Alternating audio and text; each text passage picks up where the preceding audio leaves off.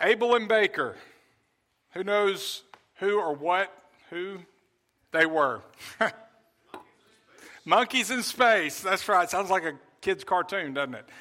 On May the 28th, 1959, they were the first U.S. animals to fly to space and to return home alive. Unfortunately, a few days later, Abel, while they were removing an electrode, the anesthesia they gave Abel, he died.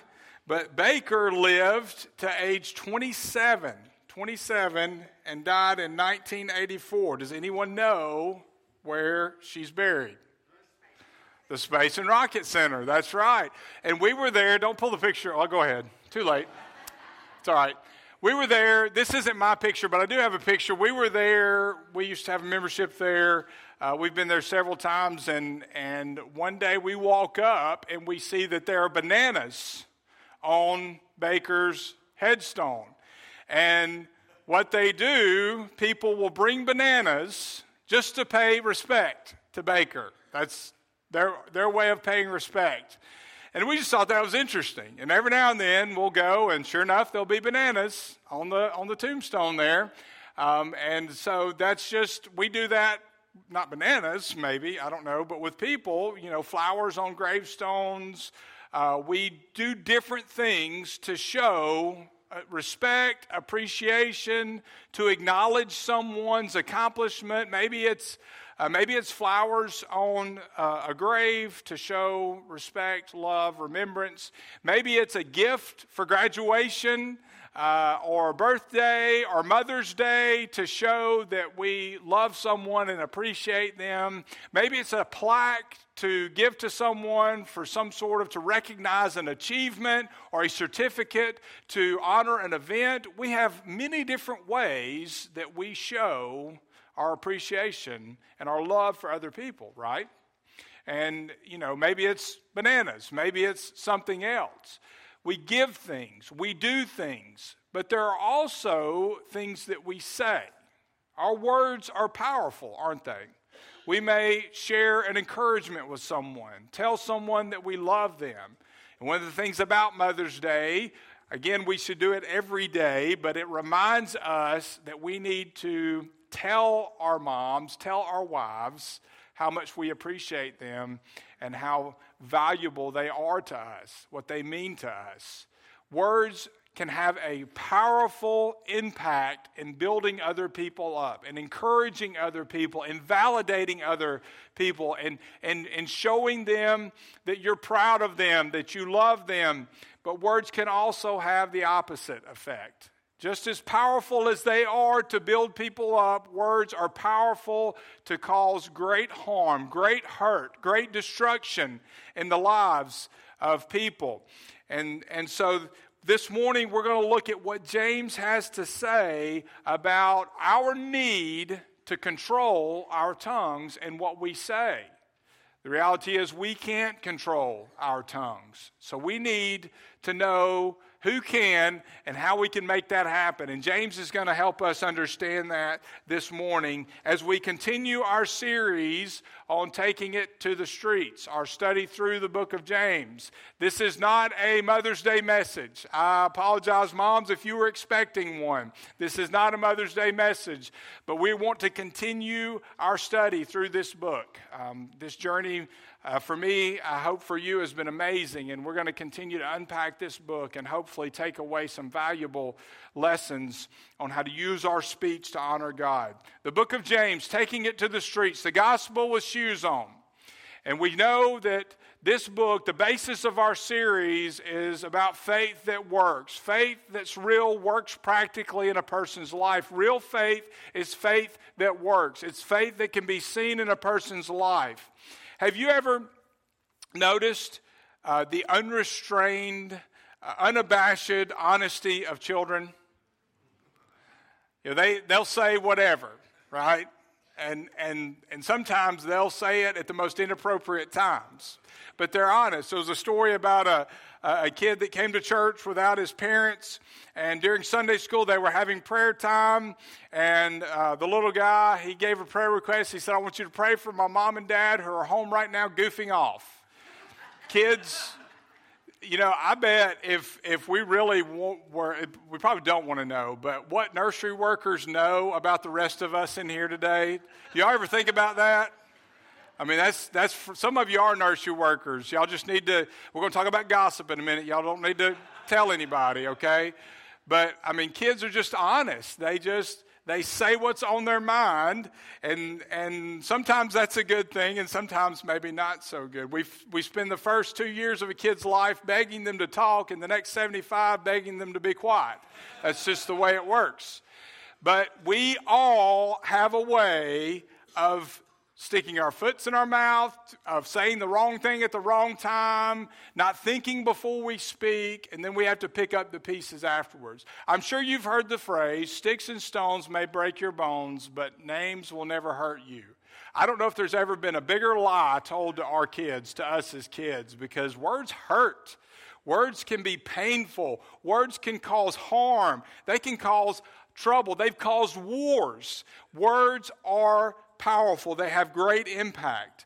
And all of us have let some throwaway phrase, some word, destructive word slip out of our mouths, only trying to clean it up afterwards, because taking it back, once you've said it, is like trying to unring a bell. You can't, once it's said, it's said. You can make amends, but a lot of times there's a lot of work that has to be done.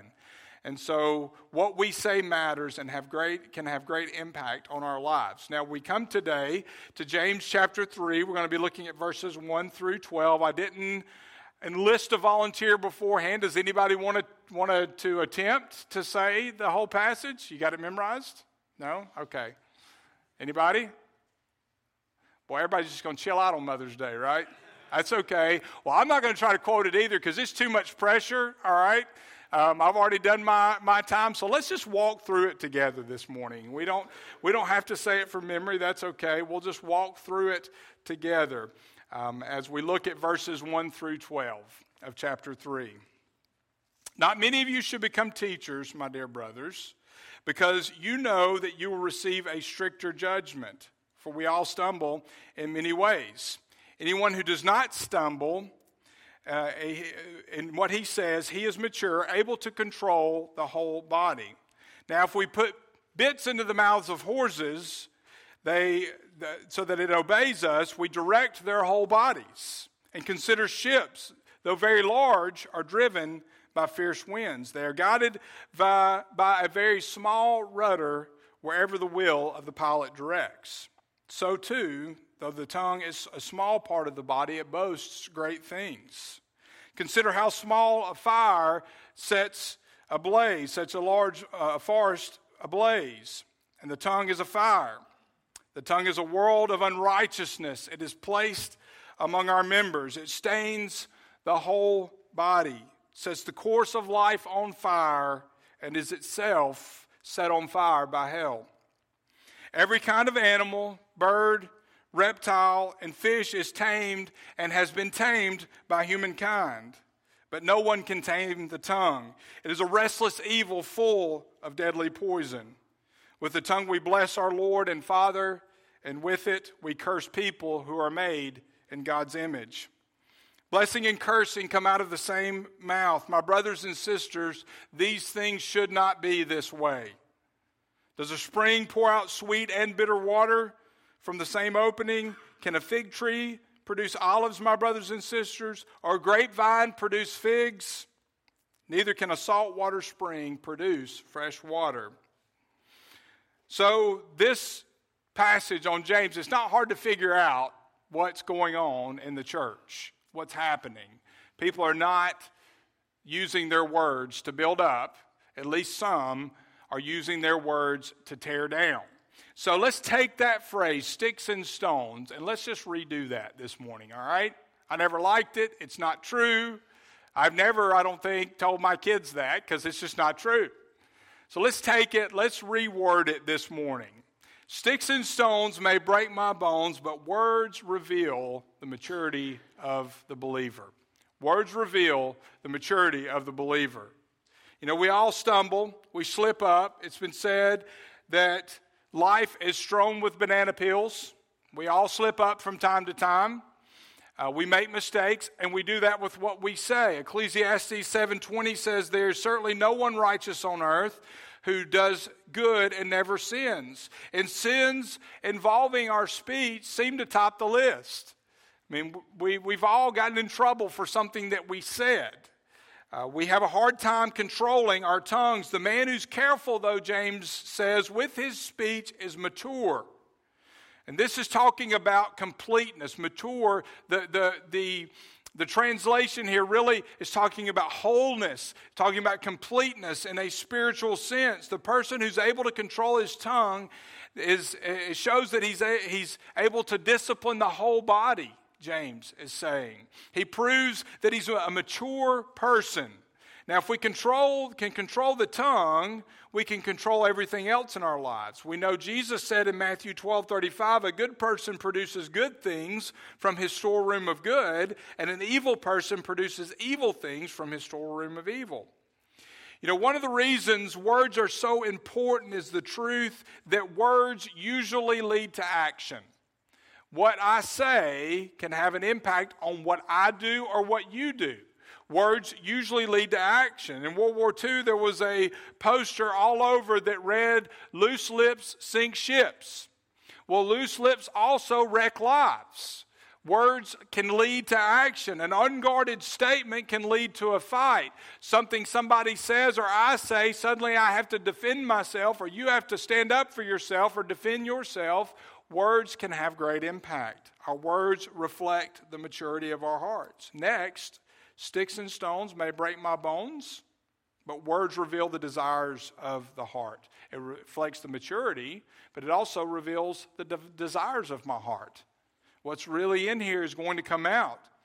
The tongue is small but powerful, and James uses a couple of analogies here to help us understand that. 3 symbols of power. First, bits in large horses. Second, rudders on large ships. And third, small fires that sparks that lead to fires, great fires. Small, but have great power. All of those things. Both the bit and the rudder have to overcome opposing forces, right? I mean, the bit has to overcome the powerful horse. The rudder, the winds and the waves of the sea that are going to toss that ship back and forth. They have to overcome great forces. The human tongue is also something that has to overcome a large opposing force. We have that old sin nature. And that sin nature, even though we're saved, we're redeemed, we still battle that sin nature, and that sin nature would love for us to live the same way that we did before. Would love to cause us to sin, and that can be a powerful force, and it can impact what we say. And the tongue, we have to fight that. So it's a great opposing force. When Jesus, though, controls our tongue, we have the bit that's controlled, right? The rider of the horse controls, the captain of the ship controls the rudder. Something's got to be in control of our tongue. Someone. And we can't control it. When left to our own devices, we're going to mess up. It's uncontrollable. So Jesus Christ, He has to be the one that's in control. He's got to be the one that guards our mouths. We have to live in submission to Him. But when Jesus is in control, we don't have to be afraid of saying the wrong thing or even saying the right things the wrong way, because we do that too, don't we? It's not just what you say, it's how you say it. In Psalm 141, verses 3 through 4, David said this. He said, "Lord, set up a guard for my mouth. Keep watch at the door of my lips. Do not let my heart turn to any evil thing or perform wicked acts with evildoers. Do not let me feast on their delicacies." David knew that the heart is the key to right speech. In order for God to have control of my tongue, He has to have control of my heart. Jesus emphasizes this too, the heart being the key to right speech. When He talked to the Pharisees, He said in Matthew 12:34, "Brood of vipers, how can you speak good things when you are evil? For the mouth speaks from the overflow of the heart. If my heart is dirty, my speech will eventually be dirty. It will come out." The rudder of a ship is subject to the will of the pilot, right? The bit of the rider the bit of the horse is subject to the rider of the horse, wherever he wants to go. And so the tongue is subject to the heart. It's subject to the owner. So whoever owns the heart, whoever owns the tongue, controls the tongue. So when Jesus is Lord of my heart, then he's going to be Lord of my lips too. What I say will match what's on the inside. Either way, and if Christ is on the inside, if he's controlling me, then my speech will reflect that. So I need to ask, are the desires of my heart, are they mine? Or are they God's? Are they my own desires, or are they the Lord's desires? Who controls my heart? The bit and the rudder also have power to direct, which means they affect my life and the life of others. My tongue affects my life and the life of others. It can direct the course of my life. A runaway horse, a shipwreck, it could mean death, right? It could mean serious injury for the passengers of the rider of the horse, the people in the path of the horse, the riders on the ship. It could mean great harm, at least death, even worse if that ship loses control, that horse loses control.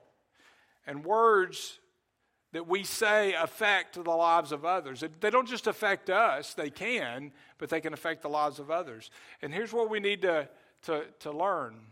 Never underestimate the guidance you give by the words you speak or do not speak. Sometimes not speaking is just as bad as speaking. Not speaking up, not saying a word of encouragement, saying I love you, or a word of correction in love. Sometimes speaking is destructive, sometimes not speaking. Don't underestimate the guidance that you can give. Don't think, I have no influence. They're not really going to listen to me. You never know who's listening to what you say. The tongue has the power to direct others to the right choices or to the wrong choices. And we would all do well to read the book of Proverbs, especially the many references to speech. Let's just take a few verses here. Proverbs 15:1. A gentle answer turns away anger, but a harsh word stirs up wrath. Proverbs 12:22. Lying lips are detestable to the Lord, but faithful people are his delight. In Proverbs 10:19, when there are many words, sin is unavoidable, but the one who controls his lips is prudent. Words reveal the desires of our hearts. You can say the right things for a time, but eventually what's on the inside is going to come out.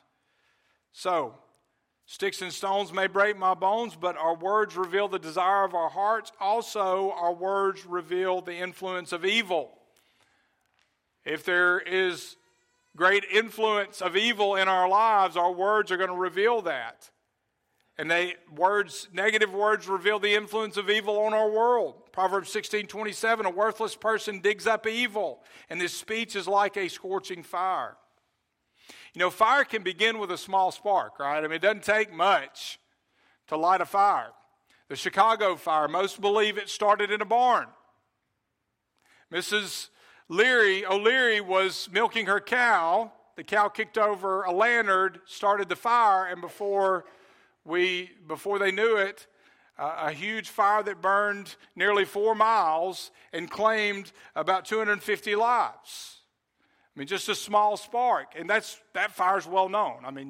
It's gained a lot of notoriety then, and we still, when I mention Chicago fire, you probably, even though you may not know the details, you know about it, right? Interestingly enough, though, the same day, on October the 8th, 1871, that wasn't the biggest fire in the Midwest that happened. In the North Woods of Wisconsin, a small spark lit a fire that burned for an entire month, taking more lives than the Chicago fire. Billions of yards of precious timber were lost because of this fire. Just one little small spark lit those fires. Didn't take much, and that's the reality. One small thing that we say can set the world ablaze if we're not careful. We can set the world on fire for Christ, or we can set the world on fire for Satan. We can cause great joy, or we can cause great harm, just from one small spark. Proverbs 26:20 and 21. Those who misuse the tongue are guilty of spiritual arson, is what James is telling us. Proverbs 26, without wood, fire goes out. Without gossip, conflict dies down. As charcoal for embers and wood for fire, so is a quarrelsome person for kindling strife. The fact is, in some churches, there are members, there are leaders who cannot control their tongues. And some of us, we've seen the damage that can cause. The result is destruction, and that's what's happening. Evidently, that's what James is addressing here, is that people are not controlling what they say. They want to teach. They want to be in positions of authority, but they can't control their speech, and they're not using their speech to honor God. And like a fire, the tongue can heat things up. David wrote this in Psalm 39, verses 1 through 3. I said, I will guard my ways so that I may not sin with my tongue. I will guard my mouth with a muzzle as long as the wicked are in my presence. I was speechless and kept quiet. Speechless and quiet, I kept silent, even from speaking good, and my pain intensified. My heart grew hot within me as I mused. A fire burned. I spoke with my tongue. You know, a hot head and a hot heart can lead to burning words that we will regret later on if we don't get control, if we don't allow God to get control of our hearts. Evidently, David had a temper, and he had to have God's help to control it. Couldn't control it on his own. We can't control it on our own. It's no wonder Solomon, his son, wrote this in Proverbs 17:27, the one who has knowledge restrains his words, and the one who keeps a cool head is a person of understanding. In Proverbs 14:29, he said, a patient person shows great understanding, but a quick-tempered one promotes foolishness. James says that the fire of the loose tongue is activated, is set on fire itself by hell. Fire pollutes.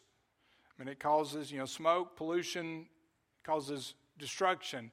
Well, the tongue can pollute. Our speech can pollute as well.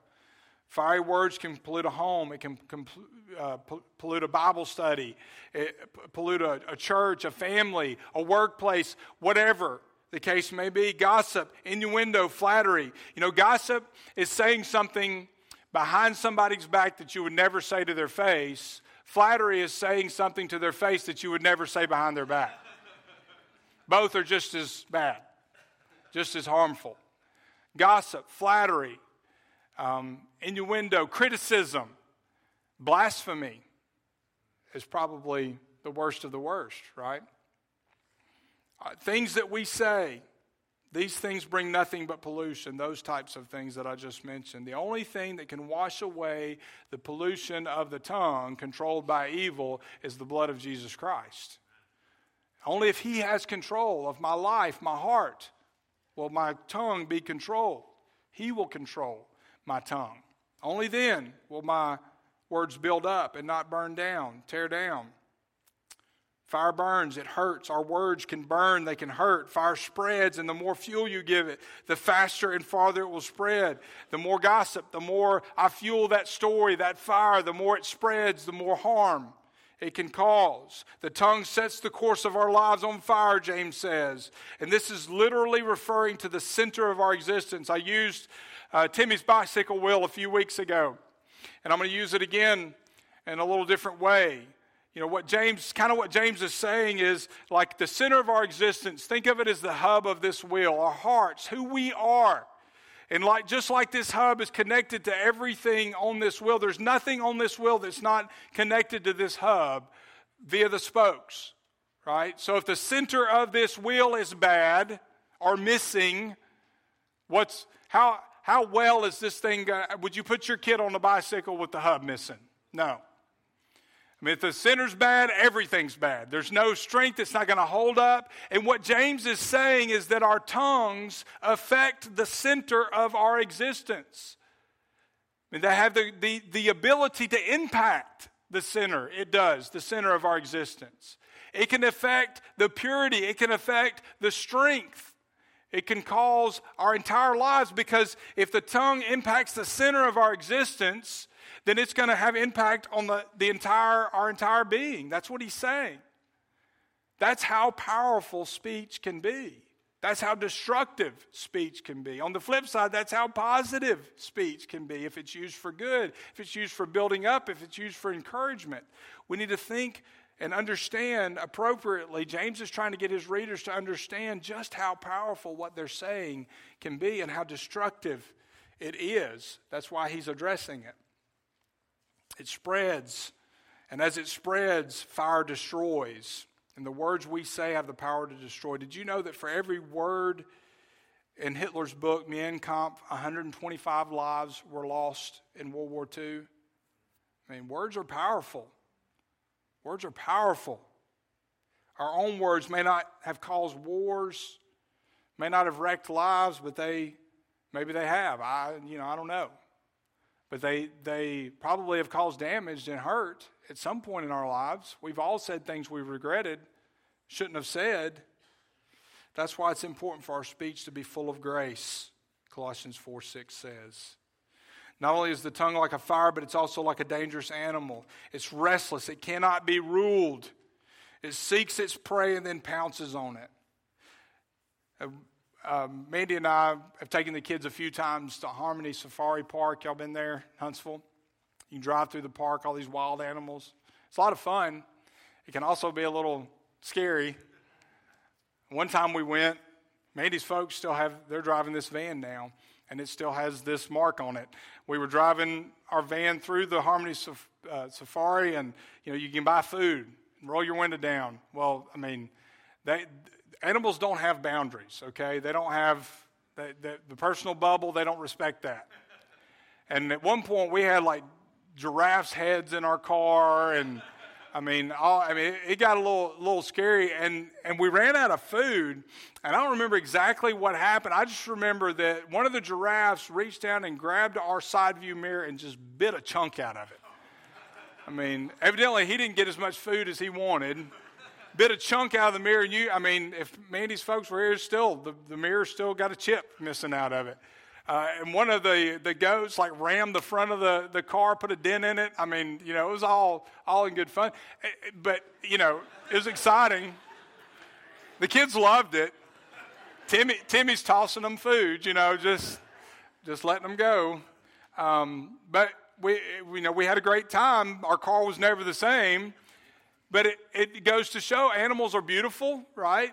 They can be fun. You can have a nice, friendly pet, but animals can also be pretty dangerous. There was a moment there where I'm driving and I'm worried about, whether or not that giraffe's going to take a plug out of one of my kids. They can be dangerous. You get done with that and you go to the snake house at Safari Park. You talk about danger. Some snakes are harmless. I think all snakes are bad, but that's my personal opinion. But some of them can kill, some of them won't. Because some of them actually literally have poison coming from their mouths. Think about that for a moment. Animals can be dangerous. They can cause harm. Some animals are poisonous. And with humans, not with fangs, but poison can come from our mouths. We can cause great harm. Words have the power of great destruction. Some animals can cause great destruction, James reminds us, but they can also be tamed. Animals can be tamed. Fire can be tamed, right? Fire can be controlled. When an animal is tamed, it's a workhorse or a work animal, right?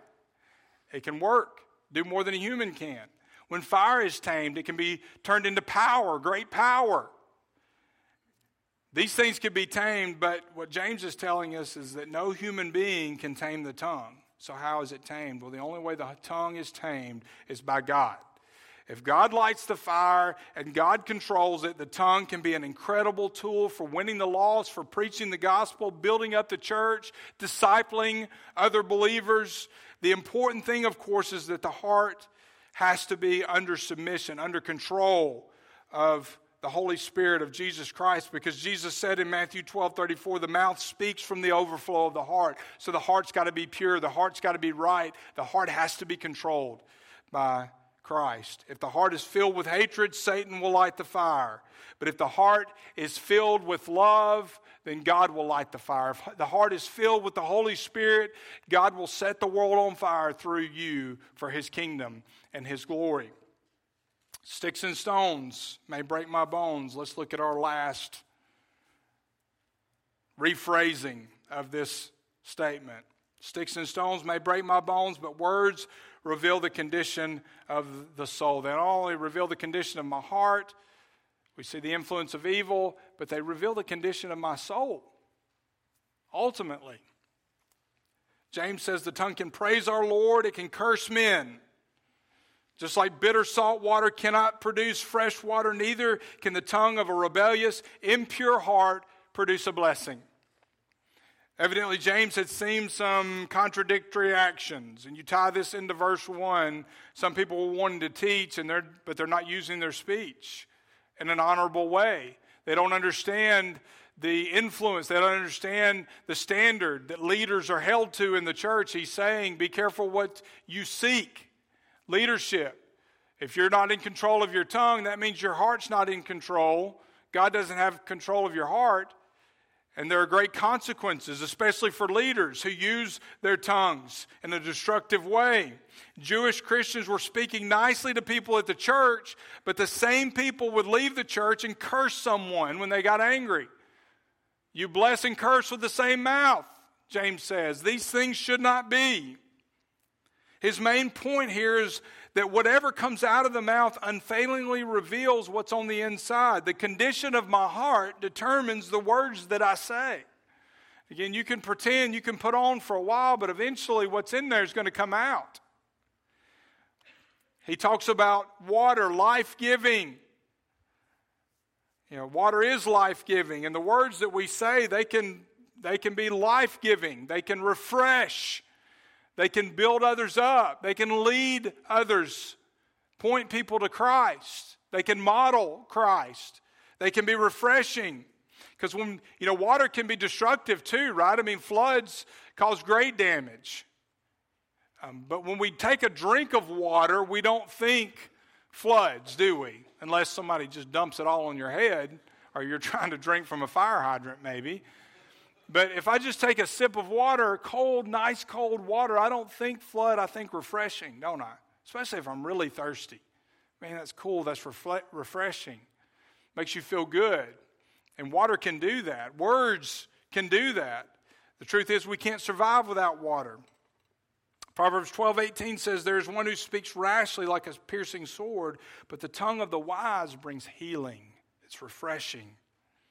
And Paul's prayer in Romans was that he would refresh the saints in Rome when he came to them. Romans 15:32. He talked about Christians often who had refreshed him, who had encouraged him. Water cleanses also. Water can cleanse. There's a washing basin. There was a washing basin in the Old Testament temple. So the priests would clean their hands and their feet. And God's word is like a spiritual water that washes us. It cleans us, the word of God. John 15:3, you are already clean because of the word I've spoken to you, Jesus said. Jesus gave himself for the church. Ephesians 5:26-27, in order to make her holy, cleansing her with the washing of the water by the word. His word has cleansing power. He did this to present to the church, to himself, in splendor, without spot or wrinkle or anything like that, but holy and blameless. God's word has the power to cleanse, but our words can too, especially when we speak the word of God. God can use us in what we say to lead others, to point other people toward repentance. And God's the one that convicts. The Holy Spirit convicts. He draws people to himself, but he chooses to use us in that process of the Great Commission, of sharing the gospel, winning souls. And what we say is a key component in that. The tongue is also refreshing because it's like a tree. The geographical locations of trees in the Bible are important. They were vitally important to the economy in this day and time. They help the soil. I mean, they're important for us now for the same reason they help the soil. They provide beauty. They provide shade. They bear fruit. They produce. Our words can help shelter. They can comfort. They can display fruit. They can help produce fruit in the lives of others, or they can have the opposite effect. But words can be refreshing. They can be productive. They can be life-giving, injecting life and encouragement into somebody. They can help feed a hungry soul who's in desperate need of encouragement. spiritual food. Proverbs 10:21, the lips of the righteous feed many, but fools die of a lack of sense. The Bible's straightforward. Now, the most important thing about a tree is the root system, though, right? Comparing to a tree. If the roots don't go down deep, the tree's not going to produce. It's not going to survive. It's not going to live. And if we are rooted in God's Word, if we are rooted in spiritual things, in Christ, and we are deep and we're spiritual and we're maturing, then our words will be a reflection of that. But if we're not rooted deeply in Christ, then our words will be a reflection of that. And so if the lesson here is that we have to be grounded, we have to be rooted, so that the fruit of our words, the fruit of our fellowship with God, will be reflected in our words. Isaiah 50 verse 4, the Lord God has given me the tongue of those who are instructed to know how to sustain the weary with a word. He awakens me each morning. He awakens my ear to listen like those being instructed. You know, one of the reasons that Jesus was able to say the right words, I mean, he's God, but he was also human. And one of the reasons he was able to say the right words at the right time was because he spent time with his Father regularly. He was grounded. I mean, he was in connection with the Father. He had healthy fellowship, perfect fellowship with the Father. Mark 1:35, very early in the morning while it was still dark, Jesus got up, he went out, he made his way to a deserted place, and there he was praying. He did this, and he did it frequently. I mean, he sets the standard. He's a model for us. If we want to be grounded, if we want to have our roots down deep, not only our words, but our actions, our lives reflect that, then we've got to have a healthy relationship with our Father. We've got to spend time with Him regularly and daily. If we're going to have tongues that refresh, then we've got to spend time with the Lord each day and learn from Him. We've got to get our spiritual roots deep into His Word. We need to pray. We need to meditate on His Word. That's why we're memorizing James. That's why that challenge. I want to get all of us in a habit of meditating on Scripture, internalizing Scripture, because that's when it changes us. When we allow it to simmer, when we allow the Holy Spirit to use it and to dig into those deep places in our soul, our inner being that we don't even know are there, that need to be changed and transformed and sharpened. God's Word has the power to do that. And speech is just one of the areas that's affected by that. But if we want our speech to build up, to honor, to encourage, to disciple, then we've got to allow God's Word to go down deep. We've got to be rooted. But James gives a warning. A fountain cannot give two different kinds of water. A tree cannot bear two different kinds of fruit. Nature reproduces after its kind. And if the tongue is inconsistent, there's something radically wrong with the heart. A tongue that blesses the Father and then turns around and curses men made in God's image, he says, is in desperate need of spiritual help. It needs to be cleaned. In our society, we like cleaning products, right? You can visit some other parts of the world and they don't like them quite as much as we do, or can't get to them quite as much as we do. But we have access to them and we love them, don't we? We use them, whatever they are. I brought a few with me this morning, just grabbed a few things coming in. I've got something that's become well known to all of us in the past couple of years, hand sanitizer. All right, what do you use hand sanitizer for?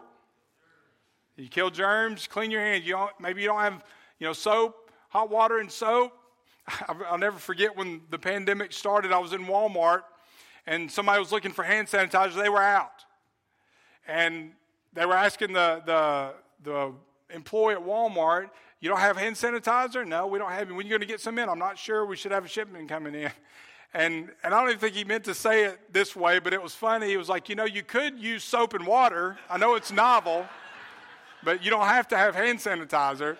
But it's a quick, convenient, and effective way to kill germs, and you can wash your hands. But is hand sanitizer, you could try this. I wouldn't recommend it, okay? Would hand sanitizer clean your whole body? No, I wouldn't try it either, right? Speaking of just good old-fashioned soap and water, I got some hand soap here. Have hand sanitizer, good warm water and soap. But this is hand soap. It's not body wash. Hand soap, you could use it again, but I wouldn't use this for your whole body. I mean, for one thing, you'd have to buy a lot of bottles of this. But I'm just washing my hands with this. It's not getting my whole body clean. All right, we're talking about the mouth today. What about the mouth? I brought some mouthwash with me. All right, it's a good thing. You may kill some germs, freshen your breath a little bit. But if I want my mouth to be healthy, what do I need to do? You got to brush. You got to floss.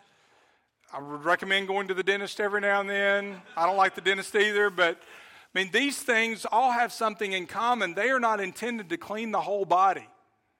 They're intended as kind of a quick fix, right? My hands are dirty, I need to clean them real quick. Or I don't have soap and water, I'm just going to use a hand sanitizer and kill some germs. I don't have time to brush my teeth. I'm out and about. Maybe I've got this in my office or my car. I can swig a little mouthwash and not totally offend somebody the next time I talk to them.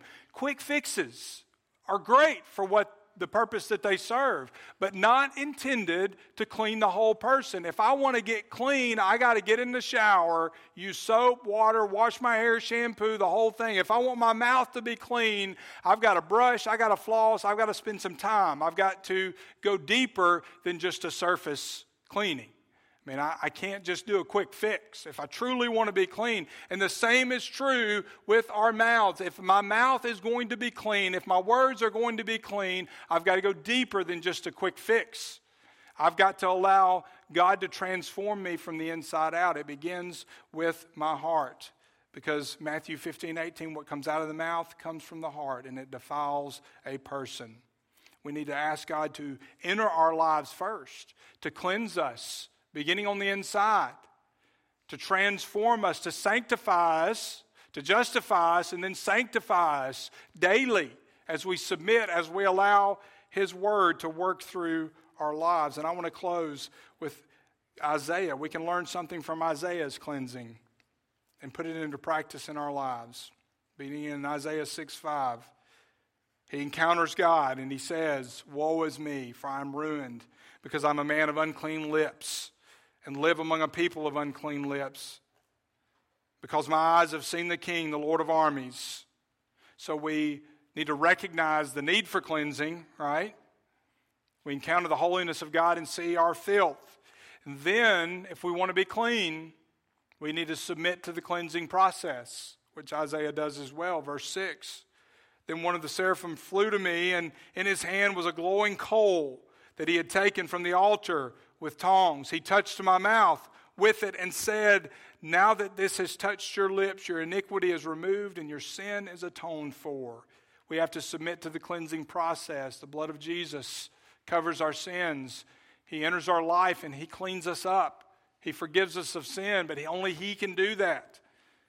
And then we've submitted to the cleaning process. Now we need to prepare to serve and be willing to serve. Isaiah, once he's clean, he says, "I heard a voice of the Lord asking, 'Who will I send? Who will go for us?' And Isaiah's response, 'Here I am, send me.'" And then we're willing to go. We've got to maintain that healthy walk with Christ daily in His Word, our roots going down deep. Because there are going to be times where we struggle with the flesh. There are going to be times where we mess up. We're going to say the wrong thing. We're going to do the wrong thing. And it's that ongoing process of sanctification. Only when God completely has control of who we are, our inner person, our hearts, and our lives, will everything we do, including our speech, honor Him and point others to Him. This is what the gospel looks like. One of the ways that we see the gospel taken to the streets, by what we say and how we affect others with our speech. Let's go before the Lord in prayer. Father, we thank You. I'm thankful for the power of words, God. I'm thankful that You can take things that people say and use those things to impact their hearts and their lives, to lead them to a saving knowledge of who You are. You choose to allow us to be a part of Your kingdom work, and that includes what we say and how we say it. And Lord, it's a mystery to me that You would allow us to be a part of that process. Why You do, but You do. But we also know the destruction that can be caused by words. The harm, the pain, the suffering, the damage that can be caused. So God, we want to make sure that what we say is honoring to you, that's encouraging to others, that's building up your church, advancing your kingdom, pointing others to you. And we know that in order for that to happen, our hearts have to be controlled by you. And in order for that to happen, we have to be yours. That means that we have to be in a relationship with you. And there may be somebody here today or watching online that they've never come to a point in their lives where they've recognized their need for salvation, and that you, Jesus, are the only one that can give that salvation.